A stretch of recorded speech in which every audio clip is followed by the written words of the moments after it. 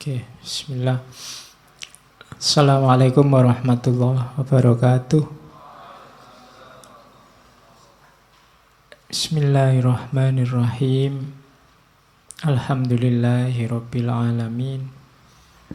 Wa bihi nasta'inu ala umurid dunya waddin. Allahumma sholli wa sallim wa barik ala habibina wa syafi'ina Sayyidina wa maulana Muhammadin wa ala alihi wa ashabihi wa man tabi'ahum bi ihsanin ila yaumiddin. Bismillah, kita lanjutkan ngaji kita. Malam hari ini kita ganti sesi. Malam ini kita membuktikan dawuhnya Al-Mukarram Plato bahwa raja terbaik itu harusnya seorang filosof. Kalau pakai bahasa lain mungkin ya pemimpin itu carilah orang yang bisa mikir. Karena kualifikasi berpikir itu nomor satu yang menunjang identitasnya manusia sebagai manusia. Nah, gagasannya Plato ini akan kita lihat dalam sejarah para raja. Yo, ini bagian pertama kita ketemunya para raja ya. Mungkin nanti kapan-kapan Philosopher King lagi yang bukan hanya raja tapi juga presiden. Nanti banyak ada beberapa presiden yang diasosiasikan juga agak cocok sama konsep Philosopher King-nya. Meskipun kalau kritiknya Karl Popper yang negatif-negatif juga ada. Misalnya gayanya Hitler atau gayanya Stalin. Itu kan dua orang yang filosof. Mereka punya gagasan, punya ide, punya pikiran. Cuma dalam konotasi yang agak negatif, agak totaliter. Itu juga Philosopher King. Di Iran ada Ayatullah Khomeini. Itu juga konsepnya agak didekatkan ke sana. Jadi Philosopher King. Cuma bulan ini kita ngomong yang raja-raja dulu. Saya awali dari Romawi. Marcus Aurelius. Saya tidak tahu ini nama yang akrab apa asing di telinga. Paling tidak sekarang dengar, itu sudah pahalanya besar. Ya, paling tidak ngerti lah ada tokoh yang semacam ini. Oke, pelan-pelan ya. Belajar filsafat itu tidak boleh tegang. Nggak usah berharap macam-macam nanti ngerti apa, pengen nggak, santai saja. Alhamdulillah masuk, nggak masuk juga nggak apa-apa. Berarti belum diizinkan. Kadang-kadang kan gitu, bagian-bagian paling penting kamu malah ngantuk. Akhirnya nggak paham. Ya wis, itu takdirnya memang begitu. Oke. Marcus Aurelius ini salah satu dari 5 kaisar yang baik. Ada istilah 5 kaisar baik dari Romawi.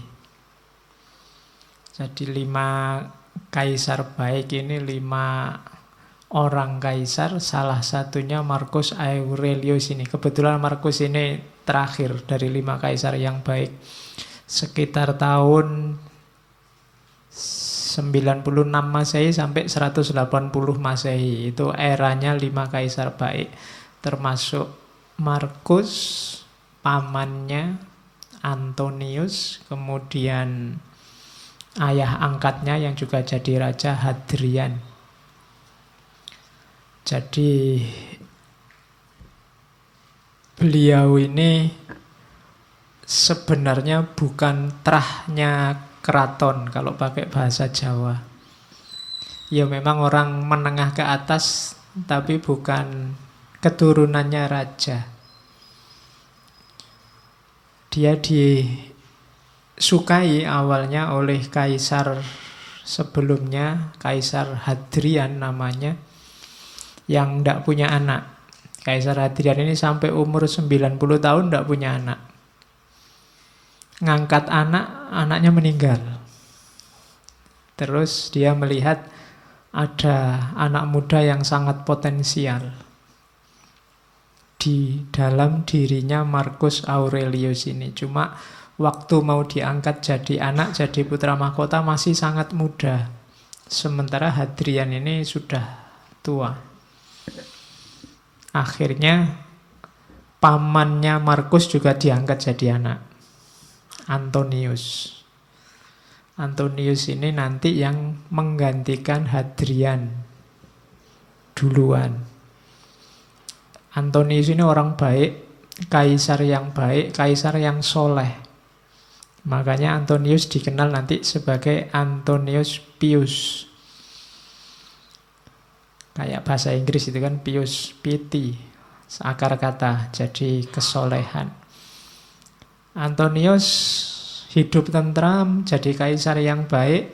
Setelah dia meninggal dilanjutkan oleh Marcus Aurelius ini. Cuma dia waktu jadi kaisar mengangkat juga saudara angkatnya yang sebenarnya juga punya hak atas tahta sebagai kaisar juga, biar tidak gegeran. Namanya Verus. Jadi zaman Marcus ini jadi raja, dia kayak raja kembar sama saudara angkatnya namanya Verus. Jadi ada dua raja, Marcus Aurelius sama Verus. Jadi nggak gegeran, karena biasanya kalau satu diangkat jadi raja, satunya kan ngamuk. Sudahlah diangkat jadi raja dua-duanya, asal pinter ngatur administrasinya. Beda sama zaman pamannya, zamannya Marcus sama Verus ini banyak tragedi, banyak perang, banyak bencana alam, ya gempa bumi, ya banjir, macam-macam. Jadi sampai nanti tidak lama setelah jadi raja, Verus ini juga tewas.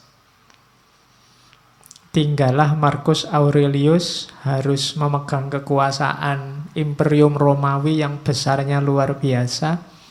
Perang terus di sana sini, belum lagi ketemu bencana alam, ketemu persoalan-persoalan internal eksternal, termasuk persoalan istrinya, persoalan keluarganya. Marcus ini istrinya 1, anaknya 14. Ya kamu nggak usah heran, zaman dulu ala simbahmu aja mungkin ya anaknya banyak-banyak. Belakangan aja orang takut punya anak banyak. Ya, kalau orang zaman dulu kan nggak banyak hiburan. Ya, hiburannya ya kuwi piene. Kalau sudah jam 9 ini ya masuk kamar, mau apa lagi. Kalau orang sekarang kan sibuk macam-macam, menunggu sinetron lah, nunggu sepak bola lah, nggak main itu. Pegang HP lah. Sudah di atas kasur juga masih HP-nan, satu HP-nan sama siapa, satu sama siapa. Anaknya sedikit akhirnya. Kalau zaman dulu kan ya hiburannya cuma itu, jangan salah. Jadi anaknya banyak. Cuma banyak gosip tentang istrinya.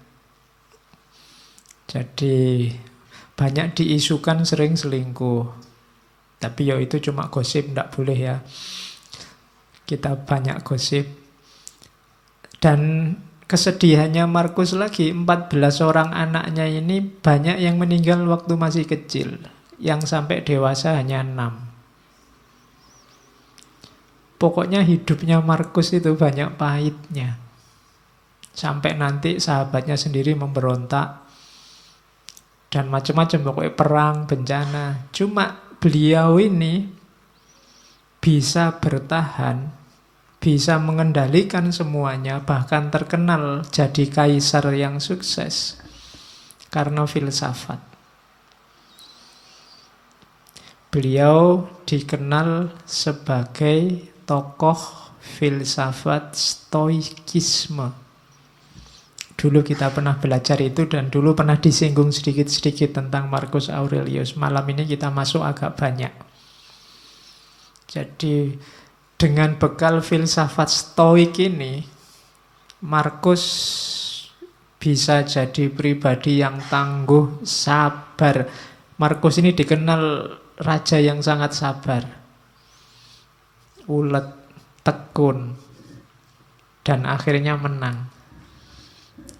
Meninggalnya karena sakit, tidak karena perang.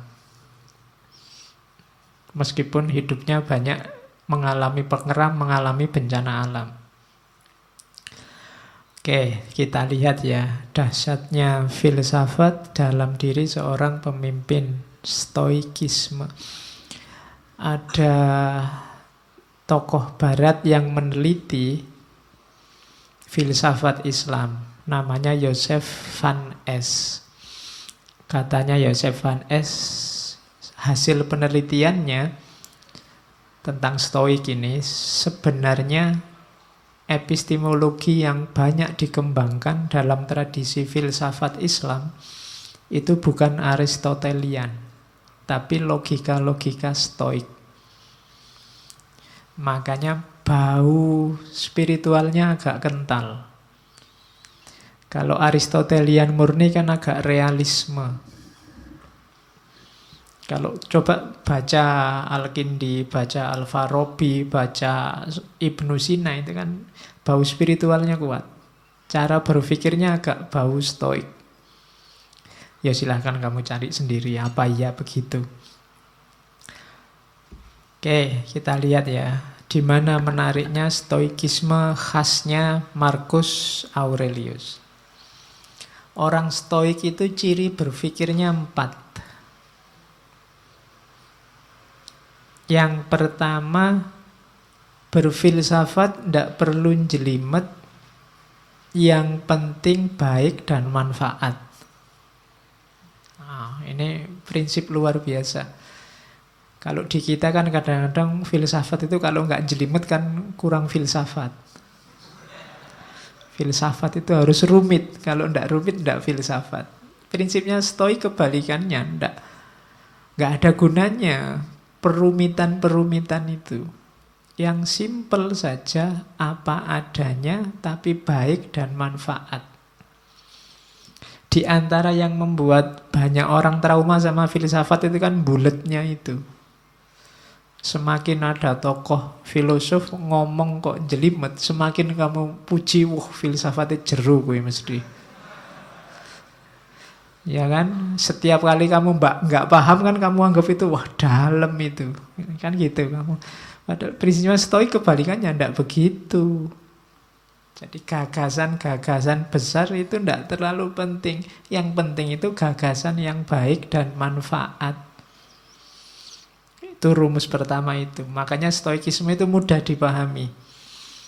Kenapa kalian tidak paham? Ya karena bahasa Inggris kebanyakan referensinya. Terjemahan ke dalam bahasa Indonesia. Yang kedua, stoikisme ini rasanya agak cocok sama dunia timur karena yang ditekankan dimensi internalnya manusia. Dimensi dalamnya, dimensi ruhaniyahnya. Termasuk konsepnya tentang kebahagiaan. Orang-orang stoik meyakini bahwa bahagia atau tidak bahagia itu tergantung dirimu yang ada di dalam, bukan tergantung yang di luar diri. Kalau kebahagiaanmu kamu cantolkan pada yang di luar dirimu, percayalah kamu tidak akan ketemu yang namanya bahagia. Saya bahagia Pak kalau besok punya uang banyak. Kamu tidak akan ketemu-ketemu, karena begitu kamu dapat uang banyak, kamu pengen lebih banyak lagi. Kalau saya punya istri cantik Pak, mungkin kamu tidak ketemu bahagia karena yang lebih cantik dari istrimu besok pasti banyak. Ya mau kamu kawin, ya pas dikawini cantik, nanti lama-lama ya tua dan jelek. Yang lebih cantik pasti banyak. Kalau dasarmu hanya itu, kamu tidak akan ketemu-ketemu sama kebahagiaan. Kekayaan juga begitu. Maka katanya Stoik, yang penting dimensi dalammu. Meskipun nggak terlalu cakep, nggak terlalu kaya, asal kamu puas, rela, ridho, bahasa agamanya, sudah cukup bahagia. Oke. Kemudian orang-orang Stoik punya pandangan bahwa alam semesta ini kalau dalam agama yang ketiga ini namanya sunnatullah. Ada logos universalnya. Jadi alam ini ada sistemnya dan ada tujuannya. Kenapa kok menurutmu kadang tidak adil, menurutmu kadang tidak imbang, menurutmu kadang tidak cocok? Biasanya kesimpulanmu begitu karena lihat parsial-parsial. Karena lihat satu peristiwa demi satu peristiwa. Kalau kamu baca lebih utuh, lebih luas, sebenarnya semuanya ada skenarionya, ada sistemnya. Itu keyakinannya orang Stoik.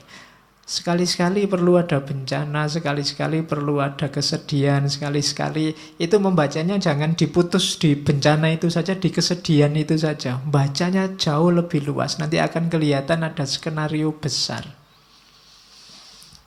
Ada aturan, ya kayak ada yang miskin, ada yang kaya. Itu kan ada main fungsinya sendiri-sendiri. Ada yang cantik, ada yang jelek. Itu semuanya kan ada struktur besarnya. Kalau cantik semua juga mungkin ada sunatullah yang akan tidak jalan, jelek semua juga begitu. Oke, kamu sendiri yang bisa nyari contoh banyak. Terus yang terakhir berarti apa? Manusia itu tugasnya ya jalankan fungsimu sebagai manusia. Tidak usah terlalu banyak komplain, terlalu banyak protes, terlalu banyak rekayasa. Malah bulet sendiri kamu nanti. Malah bingung sendiri. Kayak Diogenes kemarin loh. Kenapa hidup kita susah? Kita sendiri yang bikin rumit. Jadi jangan dibulet-bulet, kembali ke yang alami-alami, yang natural-natural. Nah, itu maunya orang-orang Stoik. Manusia itu kan yang bikin rumit kan dirinya sendiri. Sebenarnya rumusnya hidup itu kan simpel. Kalau lapar ya makan, kalau ngantuk ya tidur. Kalian ngaji kok sambil ngantuk? Kan bingung, Pak saya ngantuk sekali Pak. Ya tidur. Kan simpel. Kamu sendiri yang bikin rumit. Gitu loh. Oke. Kalau enggak punya ya nyari.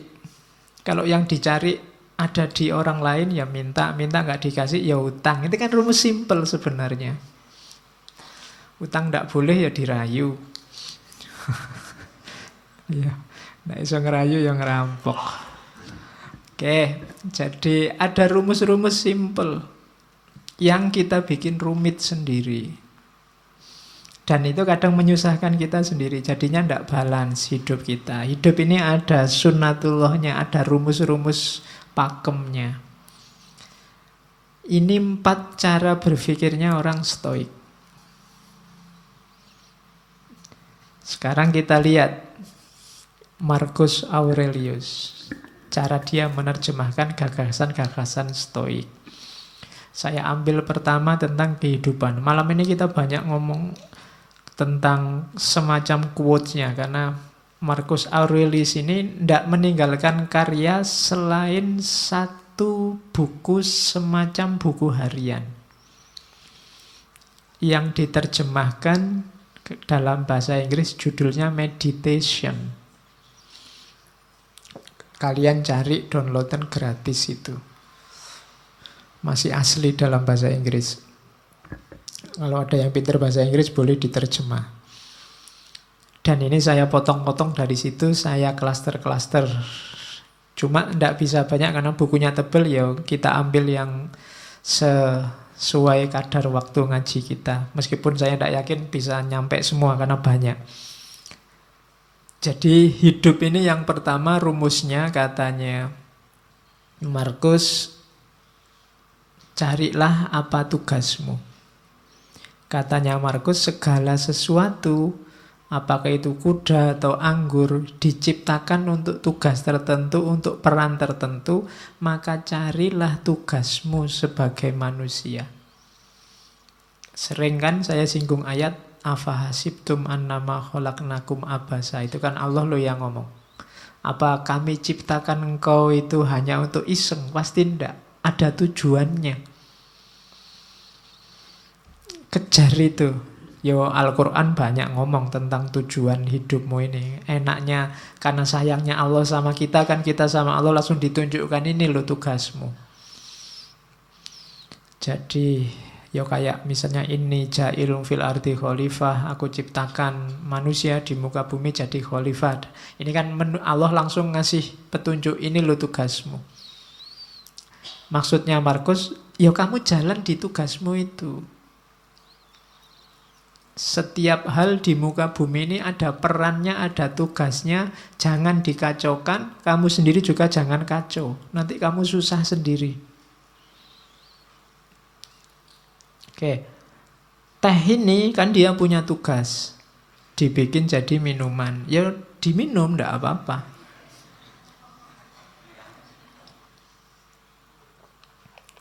Manusia yang minum, jangan dibikin kacau.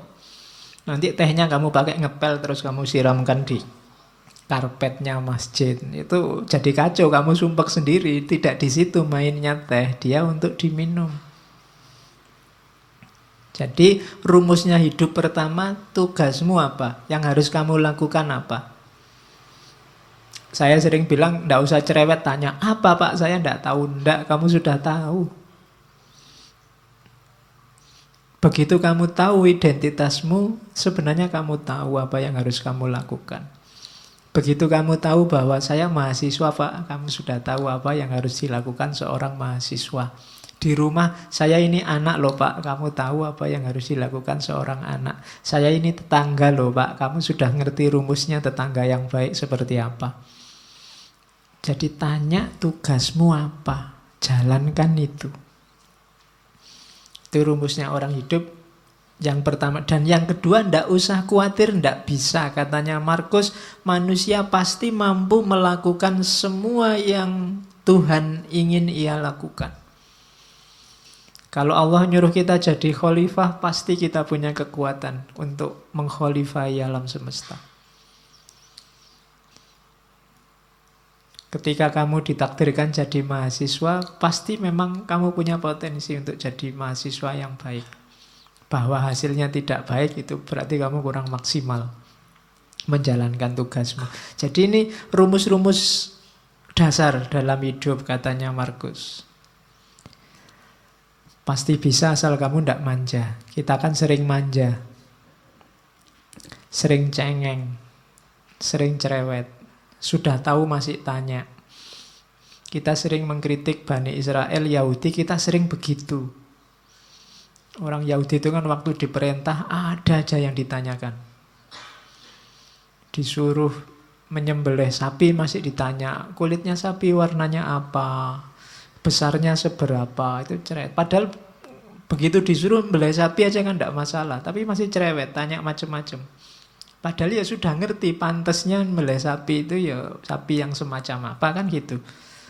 Ya sama lah kadang kayak mahasiswa disuruh bikin makalah berapa halaman Pak. Kemudian referensi ini boleh enggak Pak? Kamu repot sendiri nanti.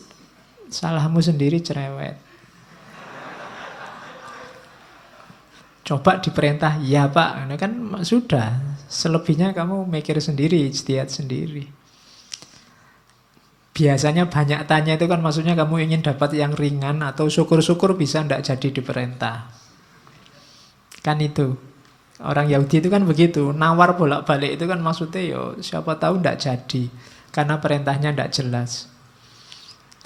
Nah kita sering begitu dalam hidup. Kamu sering ngerti tugasmu tapi ndak jalan kenapa? Kamu nyari alasan, nyari dalih. Alah Pak ujian masih lama. Alah Pak kan segalanya sudah ada garisnya, ada takdirnya. Alah Pak selalu begitu, nyari dalih. Terus bekalmu lengkap, katanya Marcus. Yang pertama apa? Ndak usah khawatir. Alam ini ada rumusnya, ada sunatullahnya. Jalankan tugasmu sesuai sunatullah.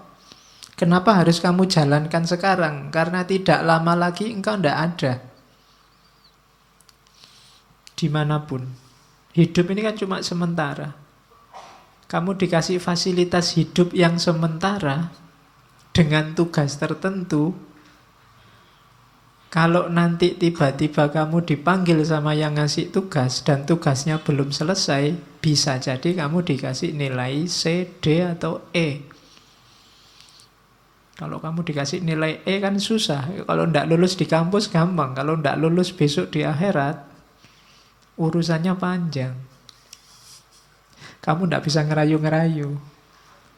Karena sudah selesai. Tidak ada remedinya. Besok waktu dihisab di akhirat kan kamu mbok ada ujian susulan. Tidak ada. Sudah selesai. Maka katanya Marcus, bekalmu lengkap. Alam semesta menyediakan semuanya, termasuk hukum-hukumnya. Segera jalan karena waktu kita terbatas. Pada saatnya semua akan tidak ada. Termasuk Hadrian, termasuk Agustus di kalimat itu. Hadrian ya raja sebelumnya. Agustus raja Romawi pertama. Yang paling sukses. Menyatukan kerajaan Romawi. Orang sebesar itu saja juga waktunya limited.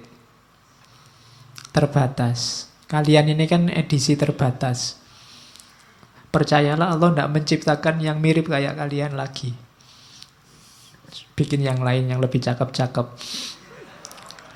Terus yang kedua, katanya Marcus, fokuslah pada apa yang kamu lakukan, karena tugasmu di situ. Ingatkan dirimu bahwa tugasmu adalah menjadi manusia yang baik. Ingatkan dirimu apa tuntutan alam pada manusia. Jadi alam ini kayak mesin besar, ada sistemnya, kamu punya peran. Itu yang dimaksud tuntutan alam. Kalau kamu tidak memainkan peranmu, alam ini akan kacau ritmenya. Dan ketika alam ini ritmenya kacau, efeknya ke kalian lagi, ke manusia lagi. Maka ikuti tugasmu, jalankan peranmu sebaik-baiknya. Lalu jalankanlah tanpa ragu. Jalankan kebenaran, ungkapkan kebenaran saat engkau memahaminya. Cuma ungkapkan dengan baik, dengan santun, tanpa pura-pura. Nah ini apa yang dijalankan? Kebenaran. Menjalankannya dengan baik, dengan santun, dengan tulus, tanpa pura-pura. Itu tugas hidup kita yang pertama. Di meditation itu saya potong-potong rumusnya orang hidup itu ini. Kita ingat-ingat coba ya, ini pedoman hidup kita katanya Marcus. Hidup kita itu secara durasi itu sementara pasti ya, limited. Tidak lama kok hidup kita itu. Sudah tidak ada lagi orang yang usianya mungkin 150 ke atas. Atau 200 lah tidak ada. Orang sudah 70, 80 itu sudah luar biasa. Malah kasihan orangnya kalau nggak meninggal-meninggal. Loh iya, malah kasihan. Sifatnya berubah. Hidup kita ini karakternya alam di antara yang kita sebut sunatullah tadi berubah. Maka kalau kamu kaku, ritmemu akan kacau. Jangan kaku. Kamu harus luwes. Ketika kamu kaku, sementara lingkungan alam sekelilingmu berubah, maka yang terjadi ritmemu kacau, jangan-jangan kamu juga mengacaukan ritmenya orang lain. Jadi karakternya hidup ini berubah. Durasinya sementara. Persepsi kita, pemahaman kita, sifatnya abu-abu kalau bahasanya. Abu-abu itu apa? Kita ini manusia yang terbatas dan pemahaman kita juga terbatas. Kebenaran, kebaikan yang kita pahami itu sebatas kemampuan kita. Maka tadi jangan kaku. Kalau kamu kaku, kamu akan mandek di keterbatasan tadi. Kamu tidak berkembang, tidak lebih baik. Padahal kamu harus lebih baik terus. Karena hari ini kamu terbatas. Besok batasmu harusnya lebih luas. Jadi persepsi kita ini suram. Kita itu tidak ngerti sangat banyak hal, ngertinya cuma sedikit. Berarti apa? Kebenaran yang kita tahu sebagai benar juga limited, terbatas. Bukan karena kebenarannya yang terbatas, tapi kapasitas kita yang terbatas. Kemudian persepsi urusan akal ya, pemahaman. Sekarang tubuh kita itu sifatnya melemah. Grafiknya manusia itu kan ya kecil jadi besar, setelah itu kan melemah. Sebenarnya bahasa aslinya membusuk. Usia-usia kalian ini mungkin sudah tidak bisa lebih tinggi lagi, tidak bisa berkembang lagi, sudah selesai. Kecuali kamu ikut terapi-terapi minum pil apa itu, nambah tinggi 2 cm itu mungkin ya. Sudah tidak bisa, percayalah, sudah habis pertumbuhanmu. Kamu minum susu pertumbuhan tulang sampai berapa, sudah selesai. Usia-usia kita sudah tua. Jadi, dan grafiknya pasti semakin melemah. Tidak ada orang yang tambah tua, tambah kuat, luar biasa, tambah tidak ada. Pasti. Jadi tubuh, jasad, fisik itu semakin melemah. Kemudian jiwa kita itu yang karakter utamanya sebenarnya dia kebingungan. Soul itu. Dia kalau tidak punya pemandu resmi, dia selalu bingung, mudah dipengaruhi. Akal itu kan, mental itu kan mudah dipengaruhi. Sekarang seneng, besok benci. Kemarin kerjasama, sekarang gegeran. Itu jiwa kita selalu begitu. Mudah dipengaruhi, selalu dalam kebingungan. Kemudian 5 yang atas tadi kan serba tidak enak. Terus kamu, kalau gitu saya nunggu takdir, keberuntungan. Tidak, keberuntungan, takdir itu tidak bisa ditebak. Tidak mesti.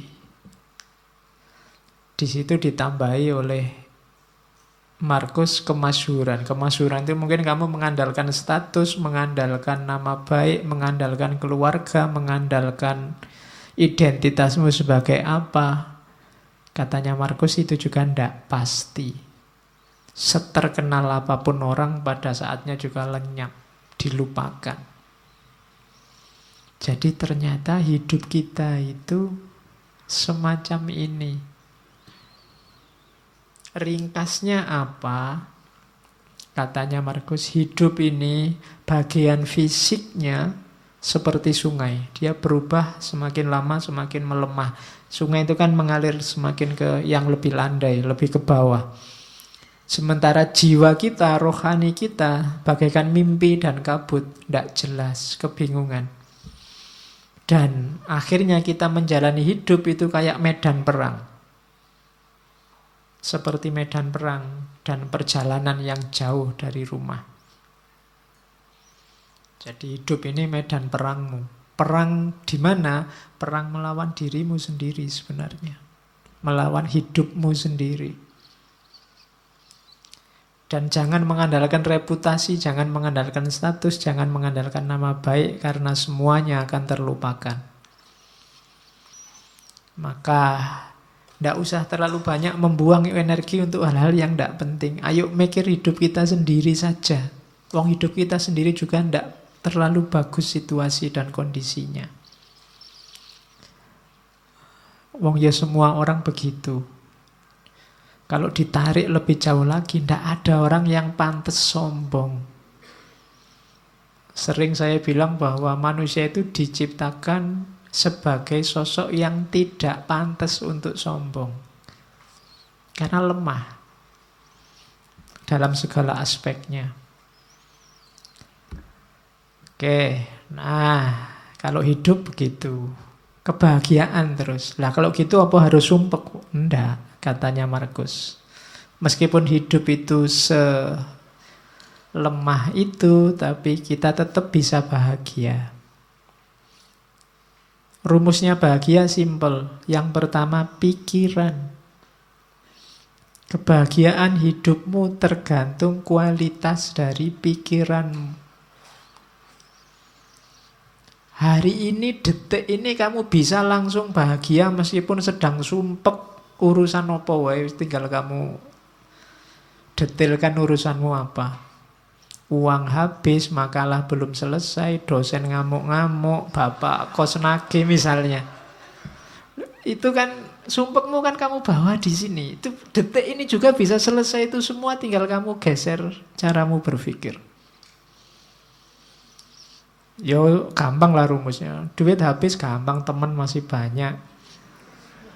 Ya ngampung-ngampung dikit makan ndak apa-apa lah, utang-utang dikit pasti boleh. Nilai jatuh, alah semester depan bisa diulang. Ya makalah kok belum jadi-jadi gampang, Google masih sedia banyak referensi. Itu kan lebih simpel. Tergantung pikiranmu. Berarti apa? Sekarang ayo dinikmati. Atau paling tidak, sekarang kan sedang ngaji di masjid. Urusan makalah, urusan besok kuliah, urusan duit kan nanti kalau mau makan urusan. Jadi sekarang nggak usah tak pikir itu, nanti jatahnya mikir itu nanti kalau berhadapan dengan urusannya. Kalau sekarang ya mikir ngaji. Itu kan kamu terus jadi bahagia. Jadi tergantung pikir. Ada urusanmu berat, apapun beratnya, tinggal alah sekarang mikir ngopi-ngopi dulu lah, ngerokok-ngerokok dulu santai. Lu iso bahagia detik itu juga. Jadi kebahagiaanmu itu tidak tergantung apa-apa di luar dirimu, tapi pikiranmu. Makanya sangat sedikit hal yang dibutuhkan untuk hidup bahagia, dan semuanya ada dalam dirimu. Di mana itu? Caramu berpikir. Misalnya kamu, Pak, saya sumpek hari ini, Pak. Orang Indonesia itu loh terpecah dua. Ada kubu pro calon ini, kubu pro calon itu. Loh yang nyuruh kamu mikir itu loh siapa? Nggak ada orang yang nyuruh kamu ngomentari itu loh. Salahmu dewe kamu menyumpekkan dirimu dengan itu. Bahagialah. Banyak hal untuk dinikmati dan bahagia. Nah, itu rumus pertama ya, bahagia dari pikiran. Yang kedua, kebahagiaan akan lahir, hati-hati jangan dicantelkan pada hal di luar dirimu. Katanya Marcus, kebahagiaan mereka yang ingin populer tergantung orang lain. Orang yang semacam ini tidak akan bisa bahagia. Orang yang ingin populer berarti dia butuh follower banyak, dia butuh jempol banyak, dia butuh dipuji, butuh dikomentari. Kalau sandaranmu bahagia ini, kamu akan susah bahagia. Karena akan selalu ada orang yang tidak suka padamu. Ngaji ini mungkin yang suka banyak, yang tidak suka pasti juga ada. Kalau kamu sumpek dengan yang tidak suka, kamu tidak akan bahagia-bahagia. Kalau kamu sumpek dengan hatersmu, kamu tidak akan bahagia. Karena akan selalu ada orang yang tidak cocok. Karena memang tipenya orang beda-beda. Jadi kebahagiaan orang yang ingin populer itu tergantung pada orang lain. Maka jangan nunggu populer dulu baru bahagia. Jangan nunggu dipuji banyak orang dulu baru bahagia. Bahagialah sekarang. Kebahagiaan mereka yang nyari kesenangan akan diikat, berubah-ubah sesuai mood yang berada di luar kontrol mereka. Nah, ini kalau kamu ingin bahagia saat senang saja, kamu mungkin juga susah bahagia. Kenapa? Hidupmu kan banyak sumpeknya, banyak alangannya, banyak rintangannya. Seneng wisuda ndak lama, besoknya sudah sumpek mikir kuliah lagi apa kerja, apa kawin, sumpek lagi. Ya kan? Ndak ada selesainya. Kalau kamu mengandalkan seneng, Hidupmu itu tidak pernah seneng full 100%, selalu ada bagian sumpeknya. Kalau kamu nunggu mood seneng baru bahagia, kamu mungkin tidak bahagia-bahagia. Alhamdulillah Pak, dapat uang banyak. Besoknya sumpek, ini duitnya buat apa? Terus gegeran, terus macam-macam. Tidak lama ternyata kalau bahagia itu mengandalkan seneng. Maka bahagia itu, katanya Marcus, tirulah orang-orang bijaksana. Bahagia itu apa? Dalam kebebasan mereka dari segala keterikatan. Berarti apa? Ya temukan dalam dirimu saja. Tidak usah diikat oleh apapun dari luar dirimu. Dengan pikiranmu saja sekarang kamu sudah bisa bahagia kok. Ngapain capek-capek nyari cantelan di luar? Jadi itu rumusnya bahagia. Pikiranmu. Yang kedua, jangan diikat oleh yang di luar dirimu. Dan yang ketiga, jalani hidupmu sesuai fitrah. Setiap makhluk hidup akan utuh. Berarti menemukan kebahagiaannya saat mengikuti jalan dalam alamiahnya sendiri. Jadi jalannya sendiri yang alami. Ya kayak tadi loh, ya kalau makan, kalau lapar ya makan, haus ya minum, simple, jalan-jalan hidup yang simple, ndak rumit-rumit. Kamu akan bahagia. Ndak usah target macem-macem untuk bahagia di luar diri kamu, nanti akan sumpek sendiri, ndak ketemu-ketemu bahagianya. Nikmati hidupmu, jalani hidupmu sesuai fitrahmu. Ndak usah pakai semboyan. Pokoknya Pak, saya ndak akan kawin sebelum kaya, itu bikin sumpek sendiri. Ya kalau memang ada calonnya, cukup segalanya, ya nikah saja. Saya Pak, sebelum 29 misalnya, itu kan banyak yang begitu. Ndak usah lah. Bikin rumit sendiri. Pokoknya kalau cocok sesuai apa-apanya jalan, ya nikah saja, ndak masalah. Itu hidupmu akan utuh. Oke, yang tadi kebahagiaan. Sekarang menghadapi kesulitan yang kita sebut rasa sakit.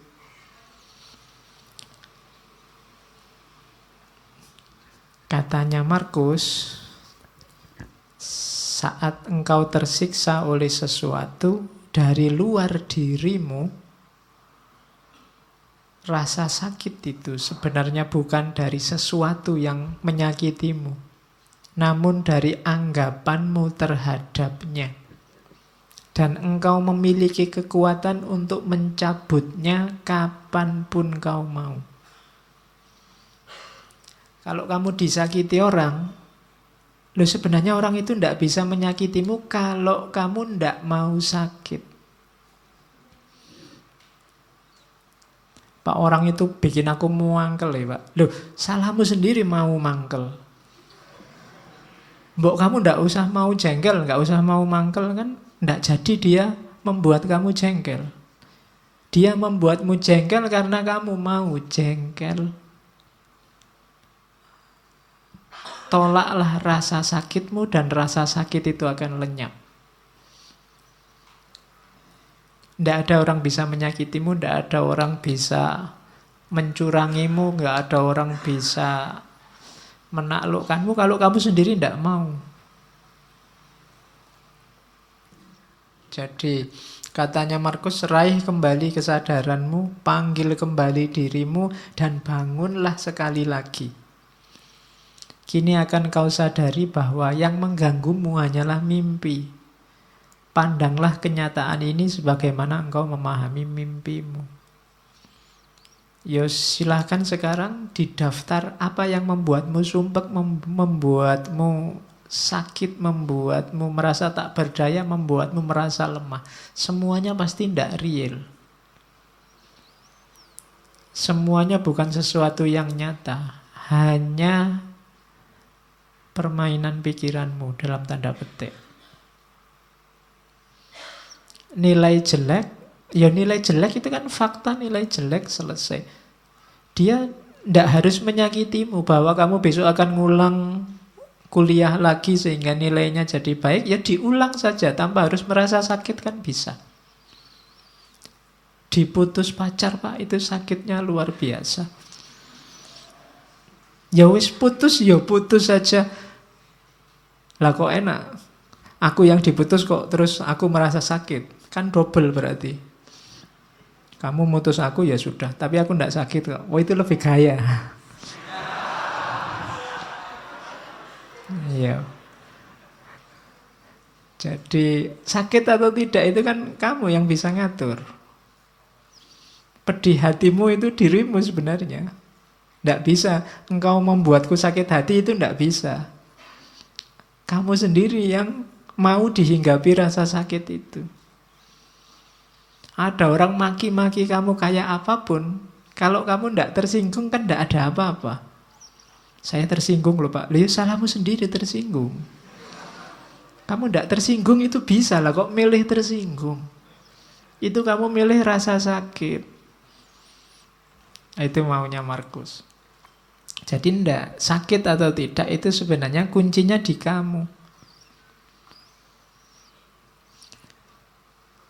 Terus tak seorang pun dapat kalah, baik di masa lalu atau di masa depan. Bagaimana orang bisa kehilangan apa yang ia tidak miliki? Yang sering membuat kita sakit kan dua hal ini. Harapan dan kekecewaan. Kecewa itu kan karena masa lalu, harapan itu karena masa depan. Masa lalu dan masa depan itu dua hal yang tidak kita pegang sekarang, tidak kita miliki sekarang. Loh, lah kok kita bisa disakiti oleh sesuatu yang kita tidak punya? Kok kita bisa kalah oleh sesuatu yang tidak ada? Masa lalu itu kan tidak ada, sudah lewat. Masa depan itu nanti, belum terjadi. Lah kok kita bisa kalah oleh itu, katanya Marcus? Harusnya tidak. Jadi kekecewaan dan harapan itu jangan sampai membunuhmu. Kenapa? Karena dia sesuatu yang tidak ada. Sesuatu yang tidak ada jangan menyakitimu. Hidupmu kan di masa kini. Dia tiba-tiba menyakitiku, Pak. Aku tiba-tiba diputus. Kapan? Tadi. Oleh sudah tadi aja, sudahlah. Nah iya kan? Kan berarti masa lalu itu. Meskipun 1 jam yang lalu kan sudah jadi masa lalu. Meskipun putusnya tadi sore jam 5, kan kamu sudah masa laluku itu kan? Iya. Oke, jadi jangan mau disakiti oleh masa lalu dan masa depan. Berpikir yang positif. Kayak di kalimat terakhir itu, adalah nasib burukku semua ini terjadi padamu. Padaku sebenarnya itu. Kita kan sering mengeluh begitu. Aduh, nasibku kok jelek ya. Katanya Marcus, jangan begitu. Bilang saja nasibku baik, adalah nasib baikku. Di mana nasib baiknya? Meskipun ini terjadi padaku, tapi aku dapat menanggungnya tanpa rasa sakit. Baik itu kehancuran di masa kini maupun ketakutan akan masa depan. Kalau kamu ada masalah apapun, jangan mengeluh. Bersyukurlah bahwa alhamdulillah aku masih kuat menanggungnya. Masih diberi kekuatan untuk menahannya. Nah, itu lebih positif. Jadi, sakitilah aku, injak-injaklah aku, jajalah aku, tapi aku kuat. Alhamdulillah aku. Kalau kamu nyari yang tidak ada masalah dan kamu tidak tersakiti, mungkin tidak bisa. Kamu hidup di dunia yang tidak ada masalah dan kamu tidak tersakiti itu. Bikinlah dirimu kuat menghadapi masalah dan rasa sakit. Maka segalanya akan selesai. Jadi, jangan mau disakiti. Jangan mau itu bukan untuk orang yang menyakiti, tapi untuk dirimu sendiri. Jangan kamu terima rasa sakit itu, maka kamu tidak akan sakit. Nah, ini rumus yang kedua. Yo, rasanya sih memang berat, tapi lama-lama dilatih mungkin bisa. Orang-orang besar, pemimpin-pemimpin besar, itu mungkin mereka mampu melakukan ini. Kalau besok kamu jadi pemimpin labil, mudah sakit, mudah tersinggung, mudah marah, mungkin kamu tidak bisa jadi pemimpin yang baik. Kamu harus punya daya tahan terhadap rasa sakit. Kamu harus kuat mendengarkan, kuat melihat, kuat membaca, kuat memahami, tanpa harus reaktif karena rasa sakit. Nah, itu rumus selanjutnya dalam hidup. Jadi tadi ada kehidupan, kemudian caranya untuk bahagia, dan cara untuk menghindari rasa sakit. Sekarang tentang kebenaran.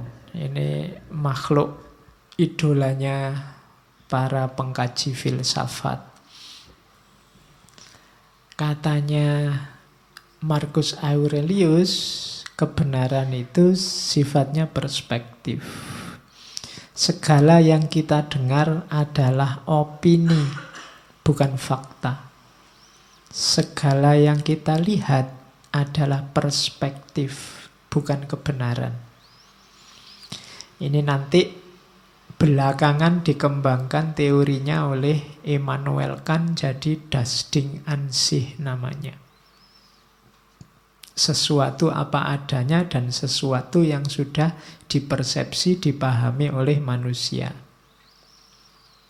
Ketika orang ngomong tentang sesuatu yang namanya kebenaran, begitu kebenaran itu diomongkan, dia jadi opini. Opini itu kebenaran versi yang ngomong. Kalian ikut ngaji, terus keluar cerita tentang ngaji ini, itu yang keluar dari penjelasanmu, dari mulutmu, itu adalah opinimu tentang ngaji ini. Kalau opini, yaitu pendapatmu sendiri. Persepsi juga begitu. Kalau engkau melihat sesuatu kebenaran, begitu engkau melihat dan kamu pahami itu, hasil penglihatan dan pemahamanmu itu namanya persepsi sudah. Bukan lagi kebenaran itu sendiri, tapi kebenaran menurutmu. Jadi segala yang kau dengar adalah opini, segala yang kau lihat adalah perspektif. Sebenar apapun, sebaik apapun yang disampaikan orang atau yang kau lihat, sifatnya sama. Sifatnya opini atau perspektif. Ya, perspektif itu selalu sesuai sudut pandang siapa yang melihat. Ngaji ini penting apa enggak penting? Itu kan sesuai persepsi, perspektif yang melihat. Begitu ada orang cerita, yang dia ceritakan itu ya opini dia tentang apa yang dia ceritakan. Maka semua acara TV, semua yang kamu baca di internet, semua yang ada di Facebook dan Twitter itu sifatnya adalah opini dan perspektif. Makanya kamu tidak harus terlalu mudah terpengaruh. Jadi iya, ada kebenaran, ada kebaikan, ada keindahan, tapi begitu bersentuhan dengan manusia, dia akan berubah jadi perspektif. Ketika dia sampaikan, namanya adalah opini. Loh, ini saya ngomong kebenaran loh Pak. Iya, kebenaran versimu. Mungkin orang lain punya perspektif berbeda. Karena karakternya manusia kan memang tergantung perspektifnya. Oke. Ya contohnya banyak. Kalian bisa nyari contoh sendiri lah Pak. Satu masalah itu kamu kalau baca berita kan biasanya terus lihat komentarnya. Coba dilihat. Masalahnya sama, faktanya itu, tapi komentarnya coba dilihat. Mungkin ada yang pro, ada yang kontra, ada yang iseng, ada yang macam-macam. Berarti apa? Opini dan perspektif. Dan kamu makanya jangan mudah terpengaruh. Wong itu cuma opini, itu cuma perspektif.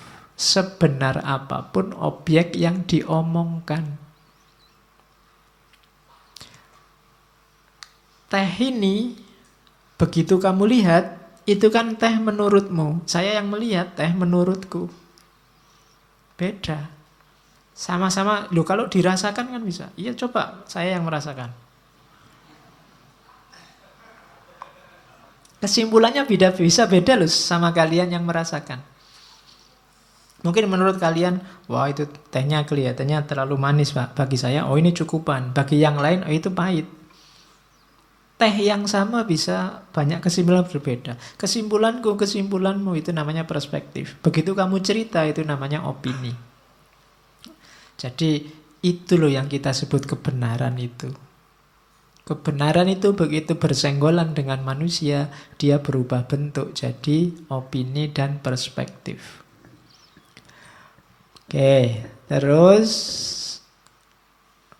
kalau ini kesiapan mental menghadapi kebenaran. Katanya Marcus, kalau seseorang mampu menunjukkan padaku bahwa yang aku pikirkan atau aku lakukan tidak benar, dengan senang hati aku akan berubah.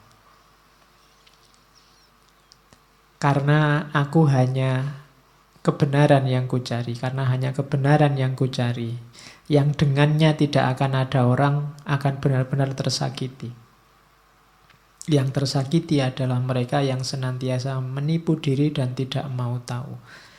Jadi ini sikap pada kebenaran. Tidak banyak orang suka dan siap pada kebenaran. Katanya Marcus, saya punya kebenaran, aku meyakini kebenaran tertentu, tapi kalau ada orang lain bisa menunjukkan padaku yang lebih benar, dengan senang hati aku akan berubah. Karena komitmenku hanya pada kebenaran. Bukan pada orang, bukan pada aliran, bukan pada perspektif tertentu, hanya pada kebenaran. Dan ini akan lebih selamat. Hanya pada kebenaran, membela kebenaran, berpihak pada kebenaran, tidak akan menyakiti orang lain, katanya Marcus. Kalau ada orang yang tersakiti, berarti mereka adalah orang-orang yang tidak mau tahu atau orang yang menipu diri. Orang menipu diri itu dia tahu bahwa ada kebenaran yang lebih benar dibandingkan kebenaran yang dia yakini selama ini, cuma dia tidak mau berubah. Ini orang ini menipu diri. Padahal dia tahu ada yang lebih benar. Ya kalau bukan menipu diri, nama lainnya dia cuek, tidak mau tahu. Pokoknya kalau sudah ini ya ini. Ini ada hubungannya dengan saya bilang tadi, orang-orang yang kaku. Padahal hidup ini dinamis, kita manusia terbatas.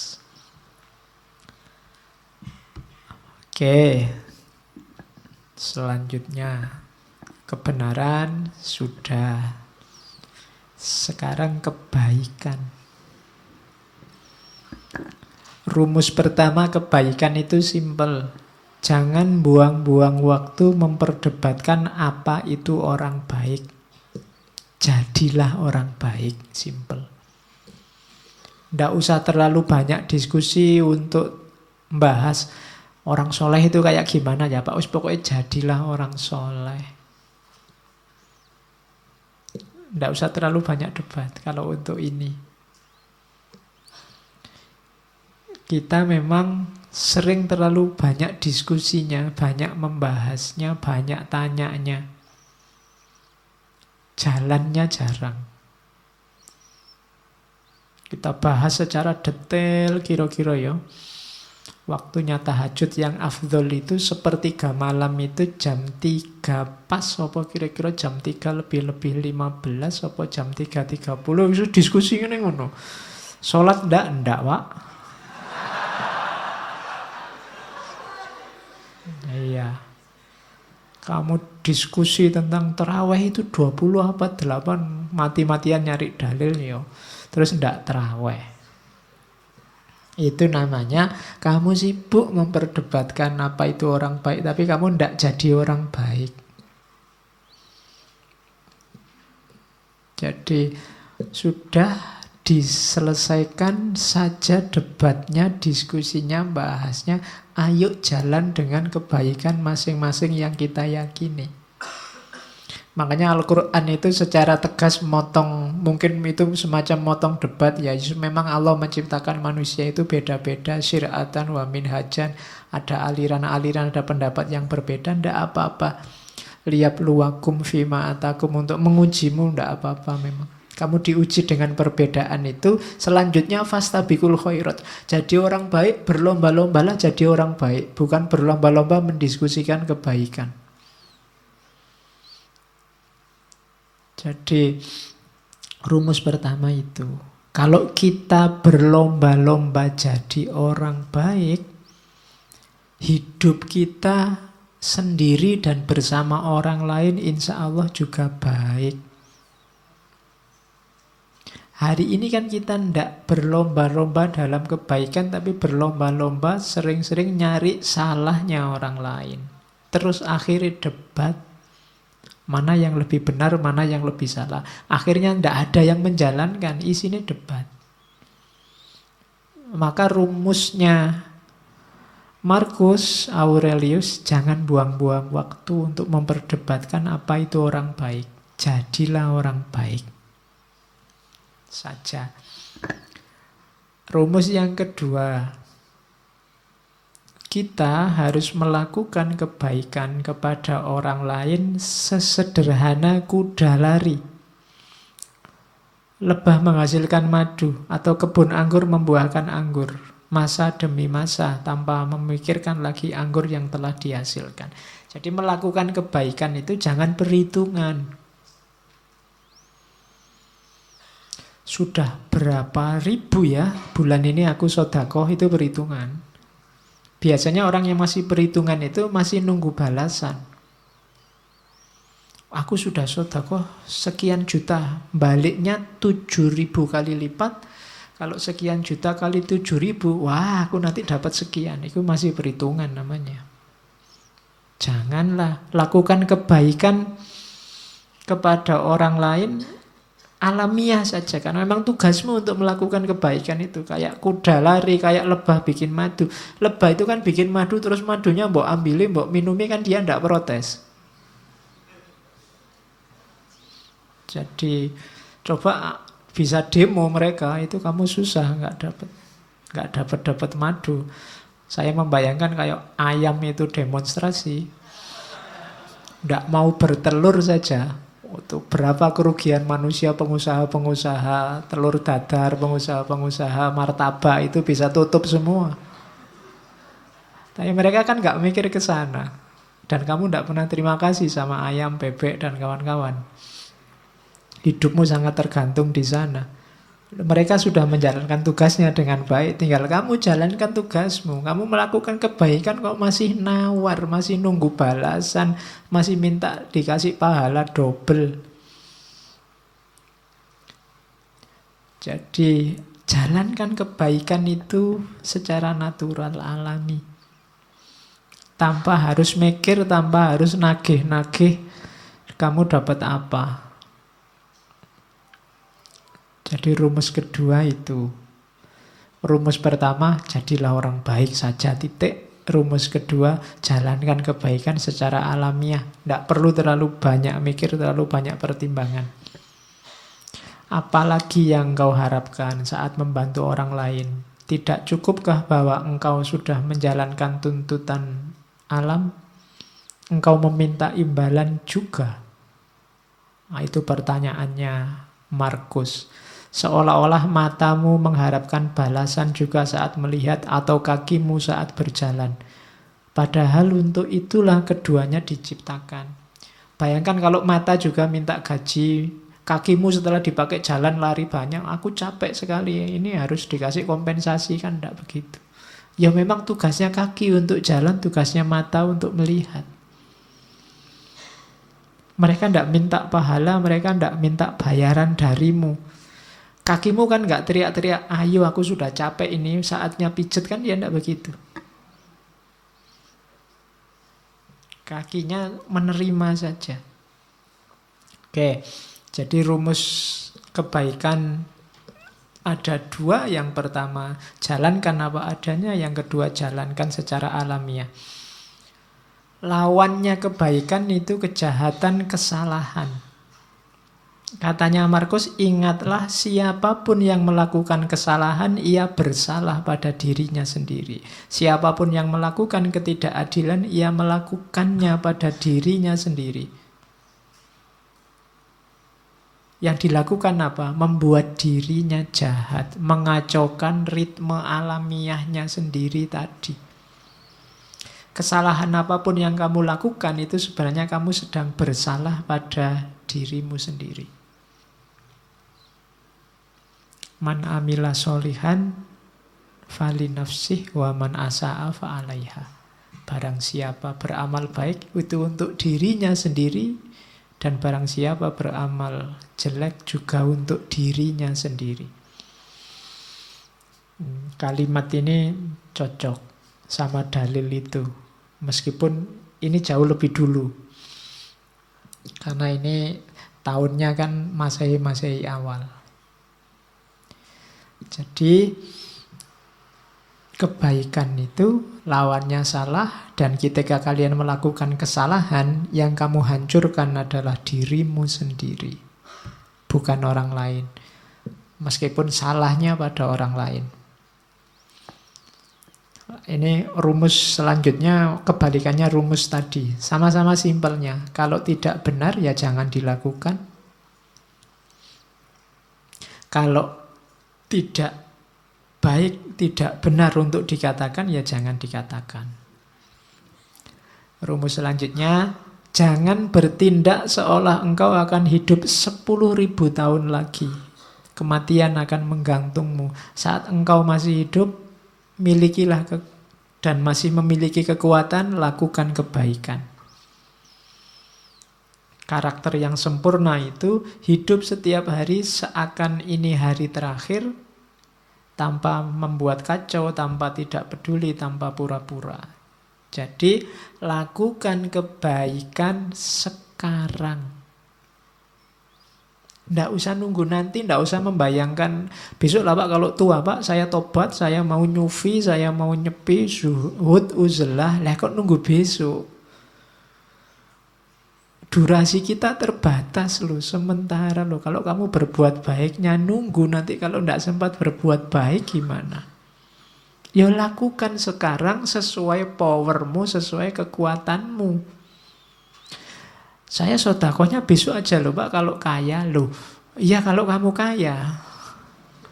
Kalau enggak kan sumpek lagi kamu. Ya sudah, sejangkaumu, kekuatanmu berapa sekarang, sedekahlah. Nunggu apa lagi? Kamu membayangkan hidup 10.000 tahun lagi? Ya tidak mungkin, katanya Marcus. Sepanjang-panjang usiamu paling berapa? Jadi orang baik dan segera lakukan kebaikan. Tidak usah terlalu banyak rumus.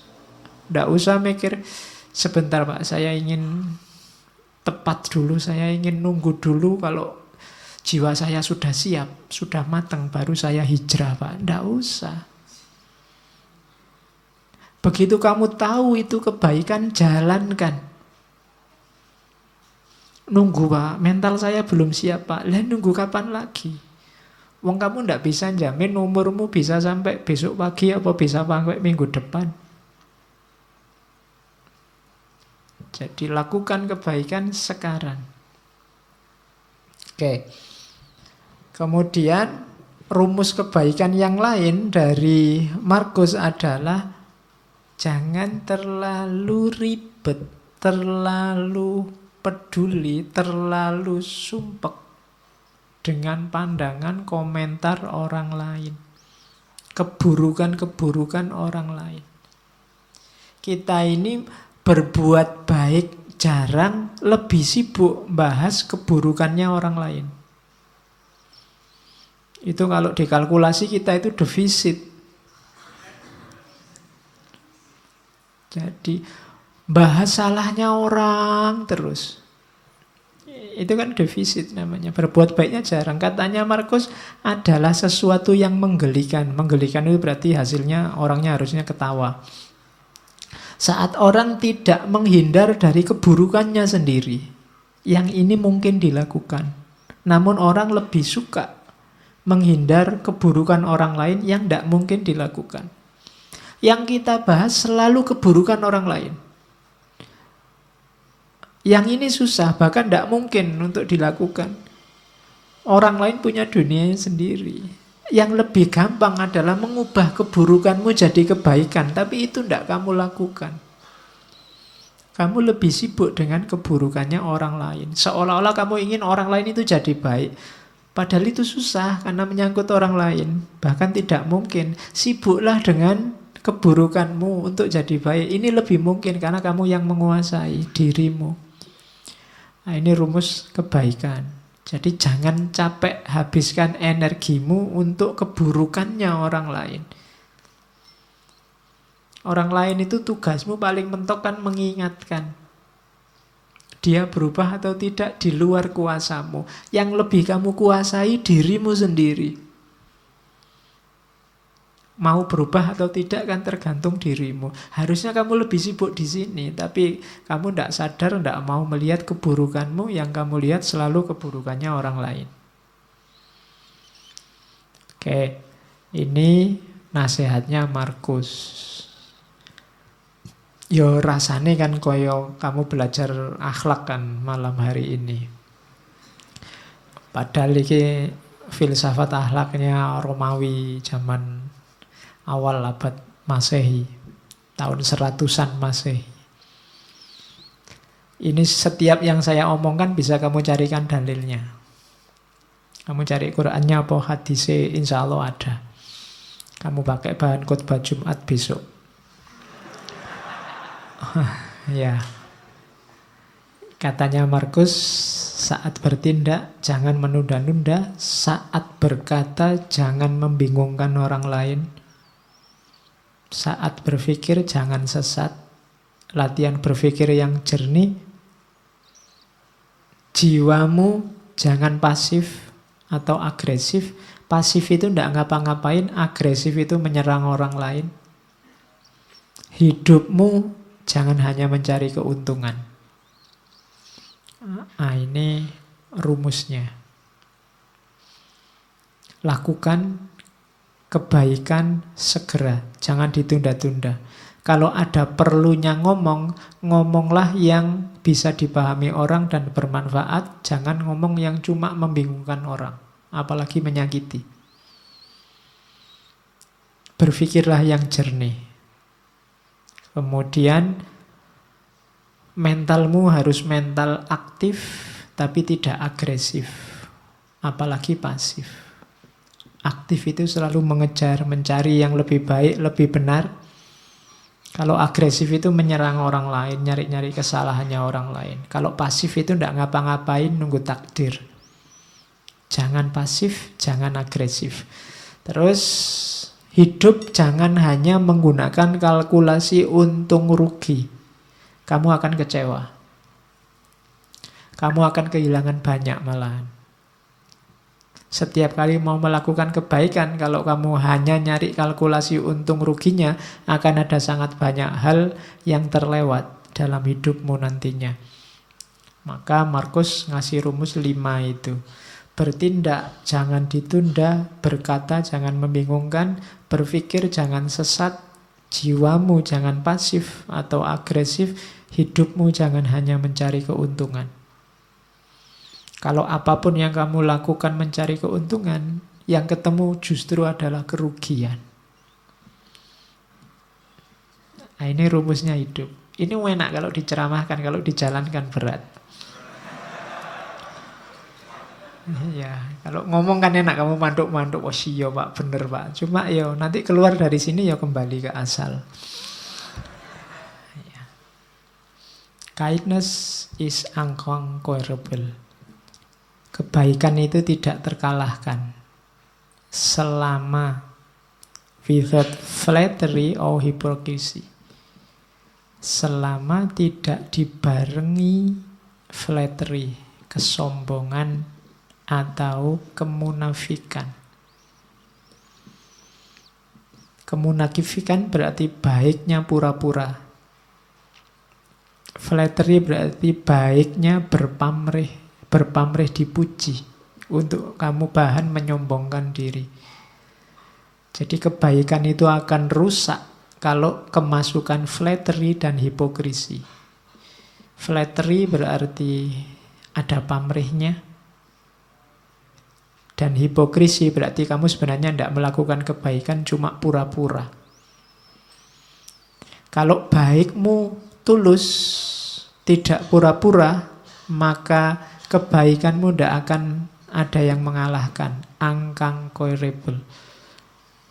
Mungkin pakai rumus ini yang dipakai oleh Marcus, sehingga sedahsyat apapun kepahitan hidupnya, kesulitan yang dia hadapi, dia bisa bertahan sampai akhir. Dan jadi salah satu kaisar paling menonjol dari Romawi. Oke, selanjutnya tentang kebersihan jiwa. Kalau tadi kan yang baik-baik, yang jelek-jelek tolong jangan masuk. Yang pertama apa? Ambisi. Ambisi berarti mengikatkan kenyamananmu pada apa yang dikatakan atau dilakukan orang lain. Orang yang berambisi itu kan targetnya biasanya keluar dari dirinya. Kesuksesan yang bergantung pada orang lain. Kamu tidak akan ketemu apa yang kamu ambisikan. Hidup yang penuh ambisi tidak akan nyaman, karena bergantung pada yang di luar diri. Bersenang-senang berarti mengikatkan kenyamananmu pada sesuatu yang terjadi pada dirimu. Bersenang-senang juga begitu, tergantung pada mood tadi. Tergantung pada suasana hati. Itu juga kamu tidak akan bersih jiwamu kalau inginnya senang-senang terus. Kejernihan jiwa adalah tadi kebersihan, kebebasanmu dari yang di luar diri. Jangan tertipu oleh dua hal ini selanjutnya. Celaan dan pujian tidak memiliki efek yang sejati. Kalau engkau melakukan kebaikan, dicela atau dipuji orang, tidak akan mengefek pada kebaikan itu. Kebaikan tidak akan jadi jelek meskipun dia dicaci orang. Dan sebaliknya, kejelekan juga tidak akan jadi baik meskipun dia dipuji-puji. Celaan dan pujian tidak memiliki efek yang sejati, tidak memiliki efek yang hakiki. Efeknya cuma citra-citra di luar saja, tapi yang baik akan tetap baik, yang jelek juga akan tetap jelek. Biar jiwamu bersih, maka tidak perlu kamu terpengaruh oleh celaan atau pujian. Selanjutnya, tidak ada kesombongan yang lebih tinggi dibandingkan orang yang membanggakan ketidaksombongannya, kerendah hatiannya. Saya pak, tidak sombong loh saya itu sombong paling pol itu. Ya. Saya itu murah hati loh pak, saya itu suka menolong, baik, tidak sombong. Rendah hati itu kalau versinya Marcus justru itu kesombongan yang paling tinggi. Menyombongkan kerendah hatian. Oke, susah ya rumusnya. Ternyata yang kita anggap rendah hati ternyata justru kesombongan. Kemudian jangan kotori jiwamu dengan kemarahan. Kenapa? Karena efeknya marah itu biasanya lebih dahsyat dibandingkan sebabnya marah. Kamu marah karena temenmu minjem motormu ndak pamit. Kemarahanmu kamu ungkapkan dalam bentuk apa? Itu biasanya efek dari kemarahan ini lebih dahsyat daripada sekedar motormu tadi nggak bisa kamu pakai karena dipinjam sebentar. Jadi hati-hati dengan kemarahan. Makanya ketika kamu tiba-tiba dilanda kemarahan, karena dapat tunjuknya dari hadis itu, kalau kamu pas berdiri, duduklah. Kalau pas duduk, ya berbaringlah. Maksudnya apa? Jangan melakukan apa-apa dulu, karena kamu sedang gelap. Karena efeknya nanti pasti akan kamu sesali. Semua tindakan yang didasari oleh kemarahan akan kamu sesali. Bahkan lebih kamu sesali nanti dibandingkan sebabnya. Itu makanya balas dendam itu dilarang. Kenapa? Balas dendam itu kan karena orang marah, ingin membalas. Itu biasanya balas dendam lebih dahsyat daripada sebabnya. Terus yang dibalas ingin balas lagi. Saling marah itu yang bikin peradaban kita gelap. Kamu dicaci maki orang, dibikinkan fitnah, dibikinkan hoak, kan terus kamu mangkel, terus kamu balas. Emangnya cuma lu yang bisa bikin hoak, aku juga bisa. Terus akhirnya podo rusak. Nah, jiwamu jadi tidak bersih. Terus ini juga rumus. Jangan anggap berharga apapun yang membuatmu mengingkari janji, membuatmu kehilangan harga diri, membuatmu membenci orang lain, mencurigai orang lain, mengutuk orang lain, membuatmu berlaku munafik, atau menginginkan sesuatu yang tidak ingin diketahui orang lain. Jangan anggap berharga itu maksudnya jangan diambil ini. Apapun yang membuatmu membenci orang lain, mending tidak usah kamu ambil. Membuatmu nantinya akan mengutuk-ngutuk orang lain, mending tidak usah kamu ambil. Membuatmu kehilangan harga diri, tidak usah kamu ambil. Itu yang disebut jangan dianggap berharga. Kok ada postingan yang isinya kemungkinan membuatmu benci sama seseorang atau sekelompok orang, kamu tinggal saja. Karena postingannya tidak penting tapi dampaknya pada jiwamu besar. Itu maunya Marcus.